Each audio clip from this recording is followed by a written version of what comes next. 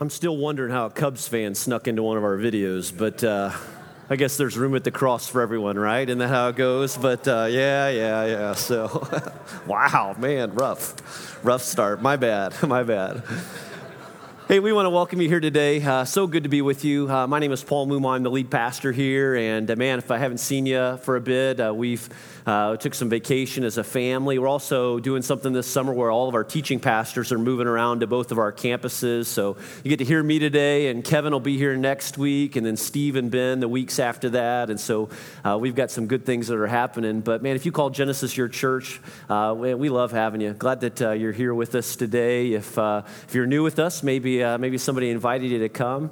Again, great to have you along. Maybe you wandered in here looking for a Pikachu or something like that, playing Pokemon Go. And if that's the case, we want you to know that you're welcome here with us as well. We're glad to have you. I'd like to pray as we get started this morning, if we could. Father in heaven, it is a good day, and we love you, Lord, and we are so thankful for your son, Jesus. We are grateful for this place that we can come to as a church. God, thank you for all the good things that you are doing in our lives and all the ways that you bless our church and people here today, Lord. We need your help, Father.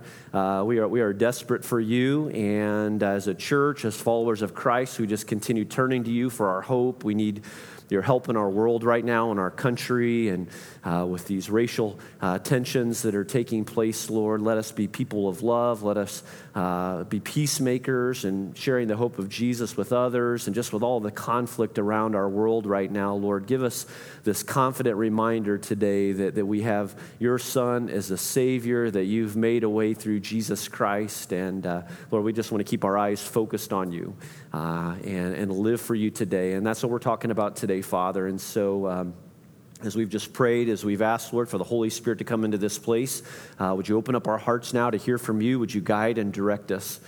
Show us how you want us to live in these times. And it's in Jesus' name we pray. Amen. Well, hey, have you ever found yourself in a situation where you totally felt like an outsider? I mean, just completely feel out of place. I sort of feel like that anytime I get around hunters, all right? You know, I'm not a hunting kind of a guy. I appreciate guys that do that, but I always feel a little out of place when we're talking about hunting or talking about motorcycles, bikes, or something like that. I feel like that anytime I go and I'll run on the treadmill, you know, at LA Fitness, but anytime I wander over to the weights portion of LA Fitness, you know, I feel a little out of place, like everyone is looking at me a bit. You ever feel like that? You ever have a moment like that? Maybe ever found yourself in a situation where you feel a little underdressed? You know, like you show up, you know, business casual, man, only to discover that it's kind of a shirt and tie, you know, sort of a deal. And so you have that awkward feeling, you know, just knowing you were underdressed a bit. But it works the other way too. Like we, prior to living here in Noblesville, we lived for 3 years in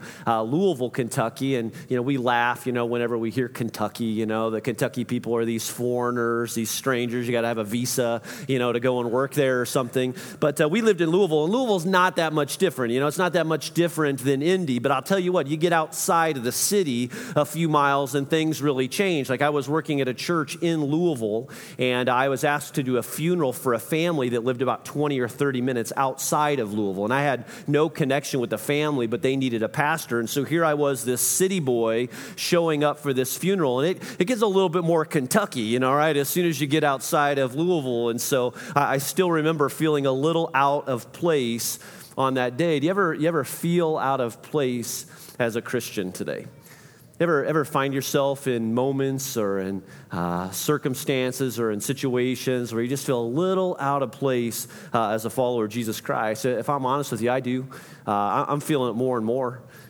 Just today and everything that's going on around us. I mean, I'm uneasy about it at times. I mean, as I continue watching our culture shift or drift, I'm sensing it. I'm sensing this growing hostility towards Christians and against churches, particularly those Christians or churches that would embrace a biblical worldview. And so it's got me wondering about my own life and circumstances and even our church of the future. It gets me wondering a little bit about my kids and the kind of world that they're growing up in. And so if I'm honest, it makes me a little nervous. And these are interesting times.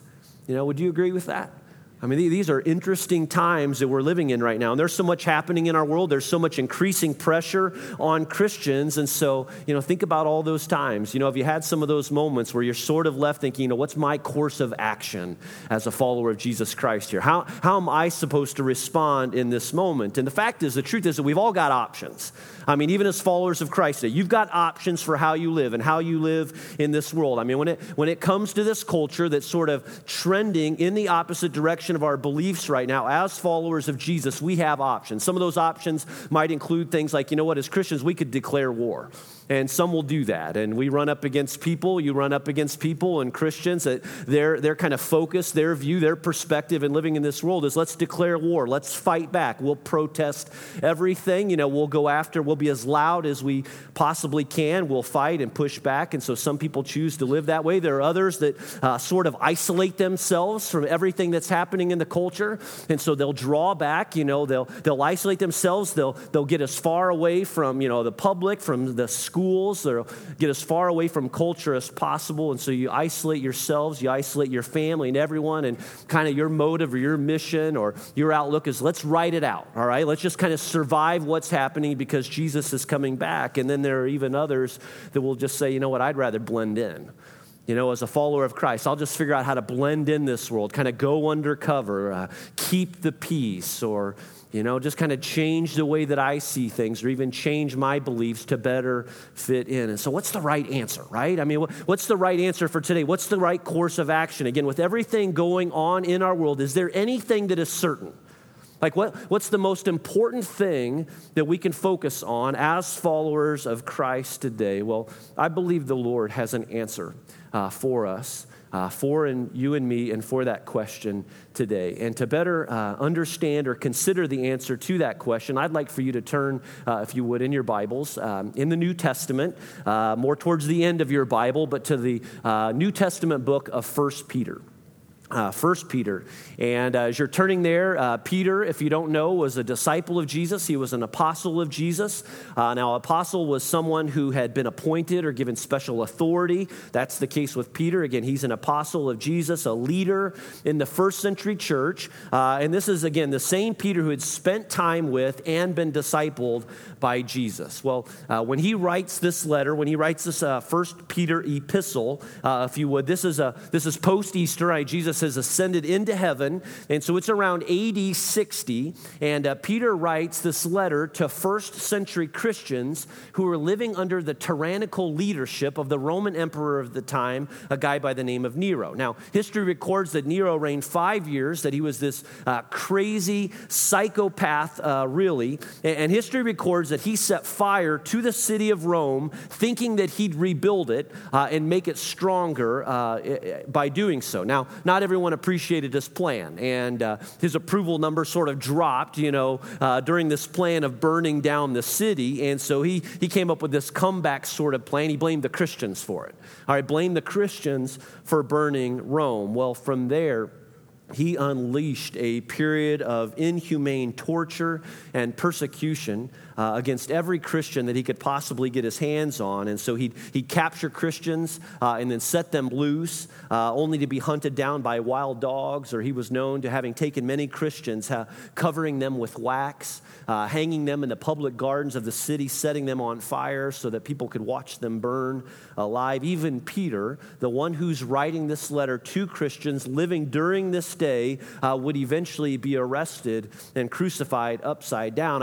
I just tell you all this to give you a little background information. I want you to know what Peter's listeners are up against as he writes these words. And so the Christians, you could say, that Peter is writing to, they're living under the gun. And well, if you think we live in interesting times, consider what these men and women and students are up against. And so what Peter is about to call Christians to, we should have no problem with, right?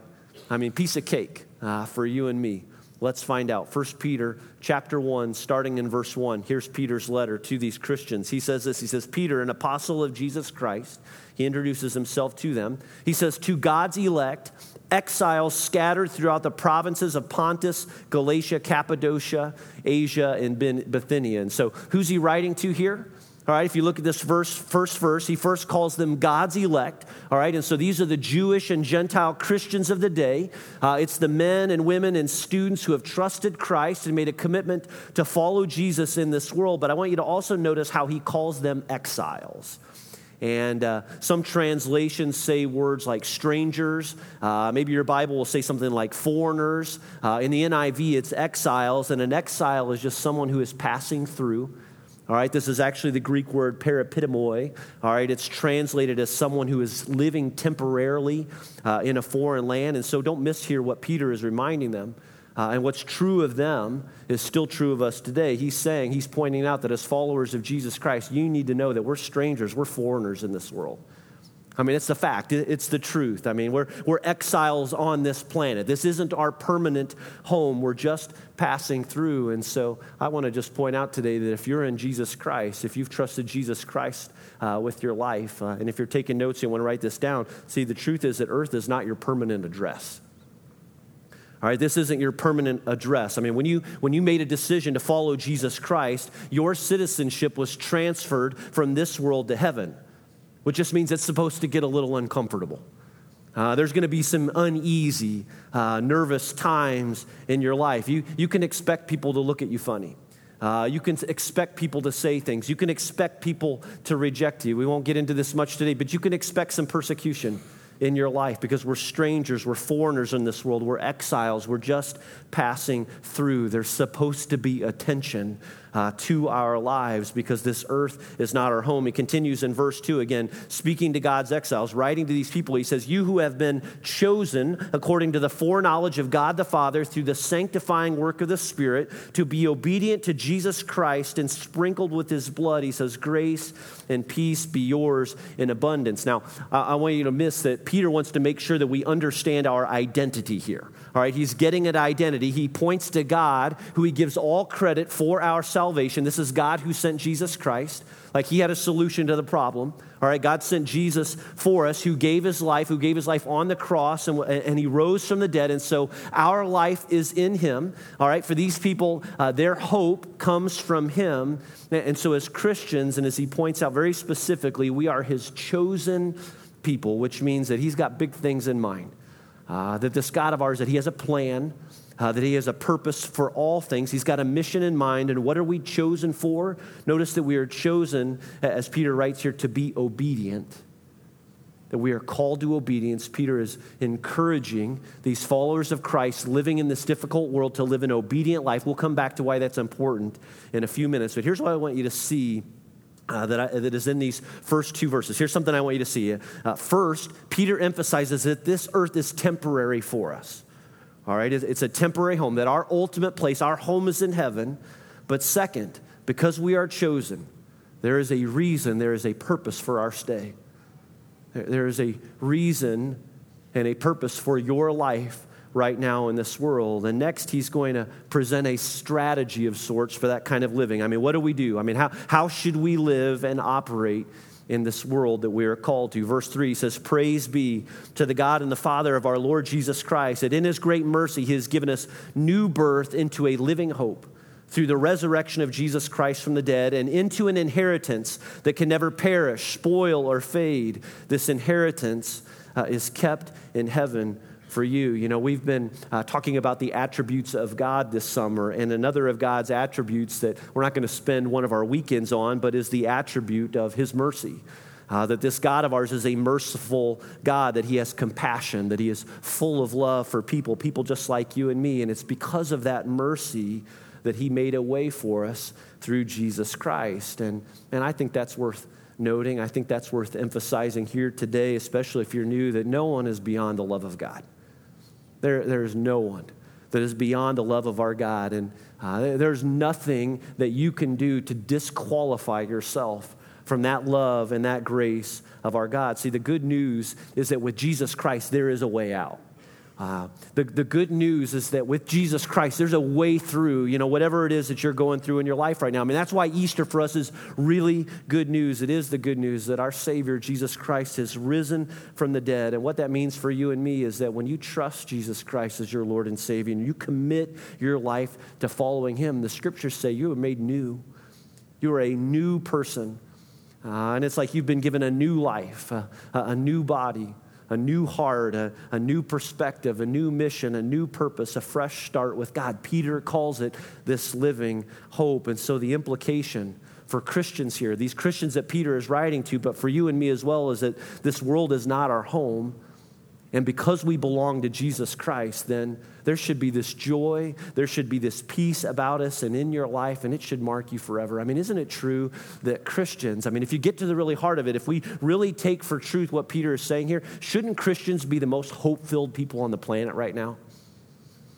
And that got me thinking this week about my life. Does it get you thinking about yours? Or are you living one of the most hope-filled lives right now for the people around you in your work and in your school and the people you come in contact with each day? It's a joy, it's a hope in us that says that no matter what you're going through, no matter the struggles, no matter the challenges, we're just reminded that we're passing through, that this earth is a temporary place for us. It's not our permanent address, and it's so therefore it means that our trials are temporary, and that pain and things like pain and suffering and confusion are temporary. Now, it doesn't mean that you got to be happy and giggly all the time about every little thing and every little circumstance that you go through in life. But no matter what, at the very heart of it, you just know and you're reminded that this world isn't your home, that this is a temporary place for us. There was a book that I read and finished on vacation, a book I came across at the library called The Long Walk, a true story about a Polish man, a Polish officer who was captured by the Soviets in the late 1930s. And he was tried, a man by the name of Slavomir Ravich, I think is how you pronounce his name or something, but he was captured. He was sentenced to 25 years of slave labor in a Siberian gulag camp. And so he was transported by train over months deep into Siberia and became a prisoner at this work camp in 1941. Well, later in that same year, he and 6 other men escaped from this work camp. And over the course of a year and a half, they traveled by foot nearly 4,000 miles, walking out of Siberia, through the Gobi Desert, across the mountains, eventually into India, which was their ultimate destination, where the British forces were able to reclaim them and bring them back to health. It's a incredible story of hospitality, of people that they met along the way, an incredible story of survival and just the extreme conditions that they went through in the desert and in the mountains, again, just trying to survive. I came across some words from a psychologist that talked about these World War II survivors and what it took for many of them to survive camps like these and eventually become free again. And this one particular psychologist referred to the importance of having a fixed reference point beyond their current circumstances. And I think that's what Peter's getting at for you and me too, that what is so helpful for us, the hope that we have, just the importance of having a fixed reference point beyond our current circumstances. Peter is saying you as Christians, you need to have a fixed reference point beyond the current circumstances of this world. This world is temporary for us. We are exiles. We are just passing through. He says again in verse 3, he says, in his great mercy, He has given us new birth into a living hope through the resurrection of Jesus Christ from the dead and into an inheritance that can never perish, spoil, or fade, this inheritance that is kept in heaven for you. And so this prize that he's referring to, this inheritance, is eternal life with God, all right? But that's a life that starts when you trust Christ as your Savior, all right? But it's also heaven before us one day, a day when there'll be no more tears, there'll be no more pain, and we'll be with Jesus. And no one's going to take that away from you. No one's going to take that away from these people. And so what Peter reminds these Christians again is that no matter what happens, no one's going to take this prize. All right, no one's going to take this inheritance from you. And now that Peter has established identity, all right, that these people are God's chosen, that we are God's chosen, we are his children. Again, this earth is not our home. We're just passing through. Next, he's going to help us understand how to best live from that place. And so skip over, if you would, to verse 13, because it's with verse 13 that Peter begins to turn the corner. And it's almost like you can hear him saying, okay, because of who you are, all right, and because of this hope that you have, even with everything going on in the world right now, Peter's going to say, I want you to be different. And I want you to be distinctive in your living. Verse 13, he says, therefore, and that's the transition word. All right, again, almost as if you can hear Peter saying, all right, now because of who you are, all right, and to the question again that we asked at the beginning, with everything that we have going on in the world today, what can we be sure of, all right, as followers of Jesus? He says, with minds that are alert and fully sober, set your hope on the grace to be brought to you when Jesus Christ is revealed at his coming. Peter says, because of who you are, again, and because of what God has done for you in Jesus, here's what should happen in your life. He says, be alert, fully sober in your living. Basically, don't be uninformed, in regards to what's happening around you. Stay informed, be alert, don't coast through life. Peter says, don't turn your back on culture and pretend like nothing is wrong. Don't be naive to the struggles that you're going through, but be alert, be intentional. Don't lose sight of the hope that you have. And because of the hope that you have, here's what it means for you. Verse 14, as obedient children, do not conform to the evil desires you had when you lived in arrogance. Now, there's the obedience that I said that we'd come back to. Peter says, as followers of Jesus Christ, he says, do not conform. Now, that word means to be molded, all right? Basically, that when it comes to the world that we're living in today, when it comes to the culture that we're in, don't just conform. All right, don't just go along with the flow, all right? Don't give up what you've been taught. Don't become complacent or believe what everyone believes. Don't just make it your goal to live at peace, for the sake of keeping the peace. He says, don't go back to living the way that you used to live. Now, why? Because you belong to God now. You are a child of God in this world. You're like a foreigner, a stranger here. And then in verse 15, he says this, but just as he who called you is holy, so be holy in all you do. For it is written, be holy, because I, the Lord your God, am holy. Peter says, be holy in all you do. Even for these people 2,000 years ago, living under this tyrannical leadership and the thoughts and the fears of possibly that day being the last day of their life, Peter says, here's what I want you to set your sights on. Here's what you can be sure of. Be holy in all you do. Be holy, because the Lord our God is holy. It's like Peter says, here's the mold. Here's what I want you to pattern your life after. It's the holiness of God. And it doesn't shift, and it doesn't change, and it doesn't move, and it doesn't get modified or amended. But it's the holiness of God. And we've been in this series, as you know, this summer, a series called The Father Is, again, where we're studying these different attributes of God and thinking about what they mean for our lives. An attribute of God is just something simply that's something that is true of God. And what we discover today is that the Father is holy. One of the attributes of God is that the Father is holy. Our God, our Father is holy. And by holy, we mean that he is separate. By holy, we mean that he is set apart. The scriptures say this of our God. Exodus chapter 15, verse 11. Who among the gods is like you, Lord? Who is like you, majestic in holiness, awesome in glory, working wonders?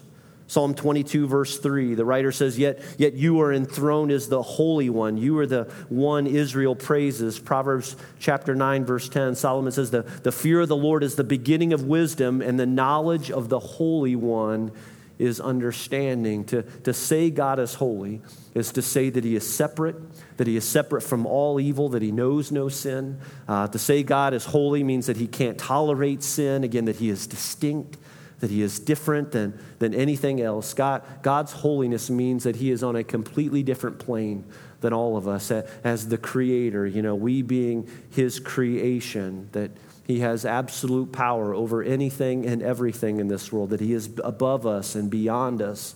R.C. Sproul describes him and his holiness as an infinite cut above everything else. It's kind of like this. They say that when Leonardo da Vinci was painting his famous Last Supper painting, that he had little difficulty with most of it, that the greatest challenge in painting the Last Supper was everything except for the faces of the people in this particular painting, that was the most difficult. And so he eventually did all the other work, and then he went to work on the faces, painting one face after another. And All of them came easier to him than he much expected. All that is except for the face of Jesus. And so history records that he just kept holding off to the last possible second, unwilling to approach it, but knowing that he must. And then finally, in a moment of despair, he just painted it quickly and then left saying, that's just the way it's going to be. There's no use. I can't paint it. I wonder if that's a fraction of what the prophet Isaiah experienced. Isaiah 6 is one of the more famous passages, more well-known passages highlighting the holiness of God. And here in Isaiah chapter 6, the prophet Isaiah, he encounters God and he falls to his face before the Lord. And in his terror, Isaiah overhears the angels worshiping and praising God, saying, "Holy, holy, holy is the Lord God Almighty." We sang that song just a moment ago. Now, here's something interesting about that. For Old Testament writers, there were these different techniques in writing to indicate emphasis. And one such method was repetition of words. And so there are places all throughout the Bible, including in the New Testament, where people like Jesus are recorded of saying things like, "Truly, truly, I say unto you." And whenever you read something like that, where a word is repeated twice, well, it was a method, all right? It was done intentionally. And so for a New Testament reader, especially back 2,000 years ago, they'd read something like this and they were immediately signaled that, okay, this is of critical importance. All right, we need to pay attention to what's happening here. But to mention something 3 times in succession is to what is referred to sometimes to refer to it to the superlative degree. Basically, this is super important. There is nothing else like it. And so to read holy, holy, holy 3 times in Isaiah and again in Revelation, well, anyone reading this in ancient times would know to listen up. This is of great importance, and as far as I know, holiness is the only thing that is repeated in such a manner in all of the Scripture. See, the Father is holy. He is holy, and he is separate, and he is set apart, and he's distinct. And as difficult as it may be for us to get our minds around something like that, as Christians, we are called to be holy too. We are called to be holy like our God. We were made holy once and for all when we trusted Christ by the blood of Jesus. And because of that, God perceives us as holy because of what Christ has done on our behalf. But holiness, when applied to Christians, means that we live our lives devoted, that we see our lives as having been set apart, that we've been called out for service, for something very intentional in this world. We know and we realize that this world may not be our home, but for now we are here. Again, we are his chosen people. We are his exiles in this land. And as followers of Jesus Christ, we are to be set apart. We are to be called out for a greater purpose, distinct. And I don't know about you, but that's hard for us at times. And that's hard for us today because so often in life, it's easier to fit in. And we want to fit in and we want to blend in and we don't want to be left out, all right, because we're living our lives distinct. And so we want to be included and we want to be a part of things. I mean, it's difficult to live a holy life when living a holy life means that we're going to live in the minority. I ran across an article this past week called "The Rise of the Redheads." All right. And yes, it turns out that there has been some backlash amongst the ginger community. I think that's the right terminology. That's what the article refers to. But outrage over the fact that there are very few, if any, red-headed emojis for phones, all right? And if you don't know what an emoji is, those are those little faces that people put in their texts. Well, at the time that this article was written, they had estimated there were something like 700 different emojis out there, and not one of them has red hair. And so the redheads are upset. And you don't want to get the redheads upset over anything. And so they've started a petition. There are a group of people that have started a petition demanding redheaded emojis. And why? Well, because they don't want to be left out, all right? Now the rest of us, especially if you're not a redhead, you look at something, you hear something like that, and we think, well, that's kind of silly, all right? Why would we get upset over something like that? But we only get upset because we're not redheads. But I mean, if you're a part of that group, all right, where an emoji is included, well, again, you have no reason to be upset. But if you're left out, if that's your identity and you're not a part of it, if you're not on the list, well, there's some pain, there's some frustration in being left out. See, it's just our human nature that we don't want to be left out and we want to be included. And it's easier to blend in. But what Peter is saying to these Christians and to you and me is, look, you're going to be called increasingly to live this holy, set apart, distinct life, and it's going to be hard for you, but we must. Peter says we must. Because the truth is that if you're going to live for the Lord today, and if you're going to faithfully follow Jesus in this world, you need to know right now that it's going to be hard for you. And I know that, for middle school students or high school students, especially if you go off to a conference and you get all fired up and you come back, all right, those are great things. And those moments are going to leave an impression on your life forever. You just need to know, you need to be aware that when you go back to school here in just a couple of weeks, it's going to be hard for you. All right? This world is not our home. This is a temporary place, but we're called to this distinct, holy sort of life. College students, whether you're going back to a state university this fall or even a private university this fall, you know better than anyone that those can be very difficult places to live, to exist as followers of Jesus Christ. It's true. I think Peter would acknowledge that today. But yet at the same time, we're called to live these distinct, set apart, holy lives. The same is true in your workplace in increasing measure. As a follower of Jesus Christ today, the same is true in your neighborhood, all right? All right, Peter would agree. He would acknowledge, yes, I know it's not easy. In increasing measure, it's going to get even more difficult.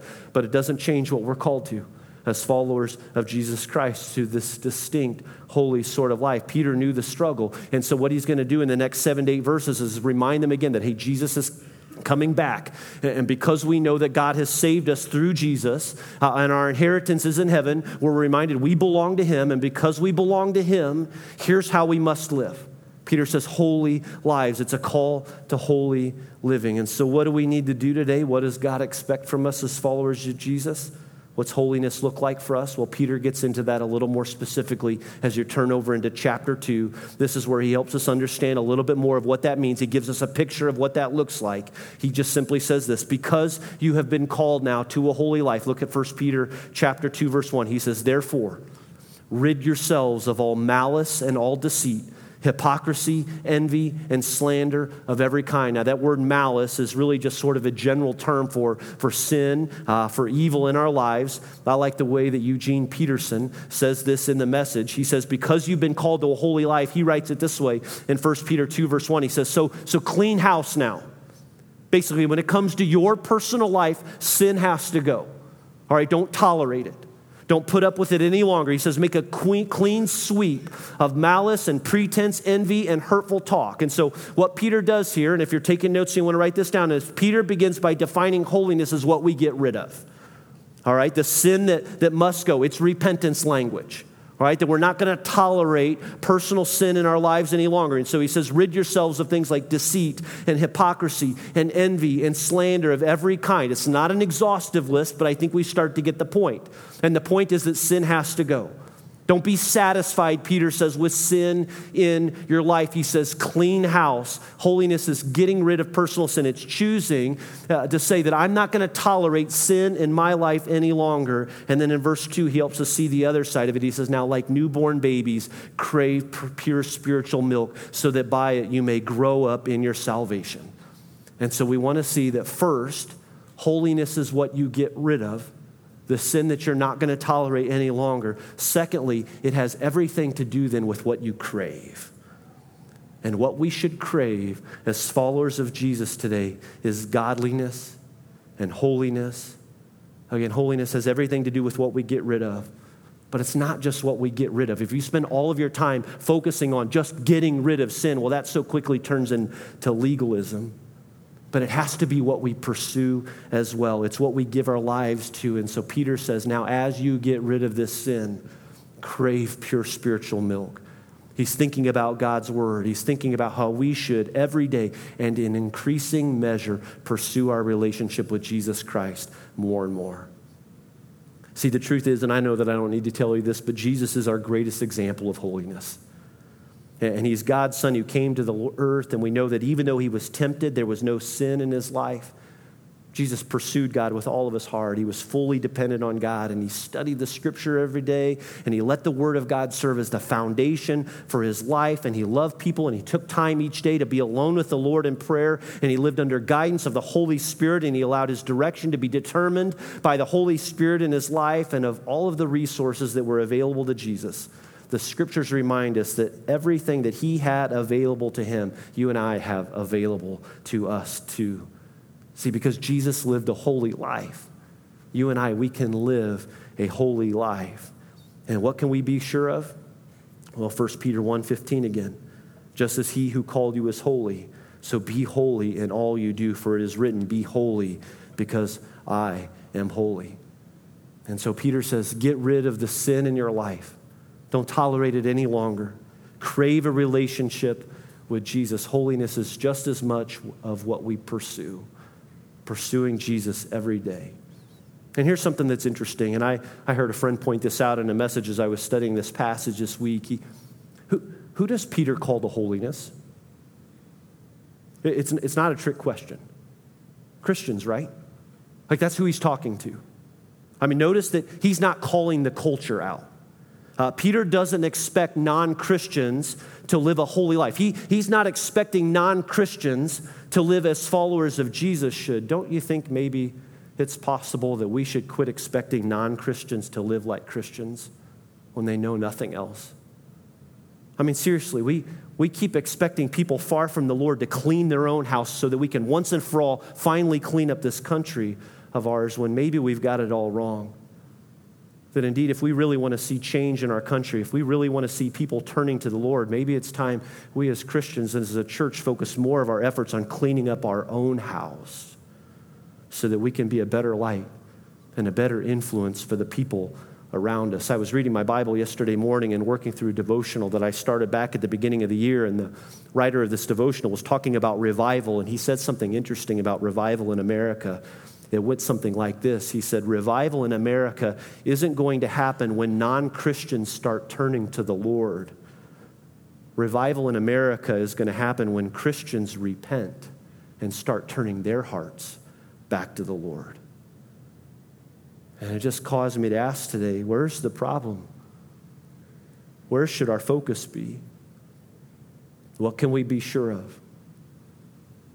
And so you see Peter just calling Christians to a holy life, even amongst the persecution, even in the pain, getting rid of sin, making repentance a part of your daily walk, pursuing God, and our relationship with Jesus is the most important thing that we have. And then here's what he says before we close, what results from it. 1 Peter 2, verse 9, he says, but you are a chosen people, a royal priesthood, a holy nation, God's special possession, that you may declare the praises of him who called you out of darkness into his wonderful life. He says, verse 10, once you were not a people, but now you are the people of God. Once you had not received mercy, but now you have received mercy. He's just calling out that the more we pursue holiness, the more we seek to rid our lives of sin and pursue Jesus, the more we're going to be given the opportunity to share our story and to share our faith and our hope with others, and not out of pride.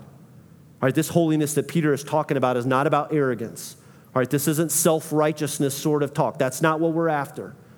But it's about having a different perspective, a living hope, living our lives in obedience, loving God with all of our heart, and loving our neighbors as ourselves. Writer of Hebrews chapter 12, verse 14 says, make every effort to live in peace with everyone and to be holy. Without holiness, no one will see the Lord. Why aren't more people coming to the Lord today? Why are more and more people turned off by the thought of church or of Jesus? Could it be our sin? Like, could it be my sin? Like, could it be my preoccupation with so many things other than Jesus? And my or our lack of holiness? Could it be that they're not the problem, but again, of just seeing that I'm part of the problem?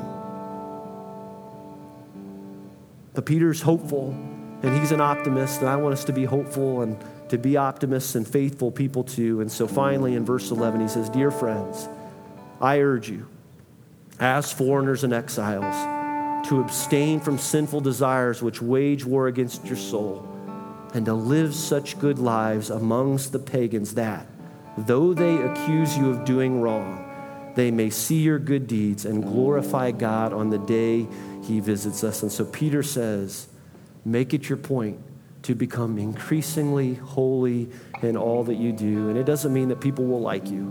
And it doesn't mean that the more and more you pursue holiness, that people won't still look at your life and frown and say things or question what you do. But what if they start asking? What if they start asking, why is it that you live the way you live? Why is it that you have the outlook that you have? Will we be ready then to share our answer?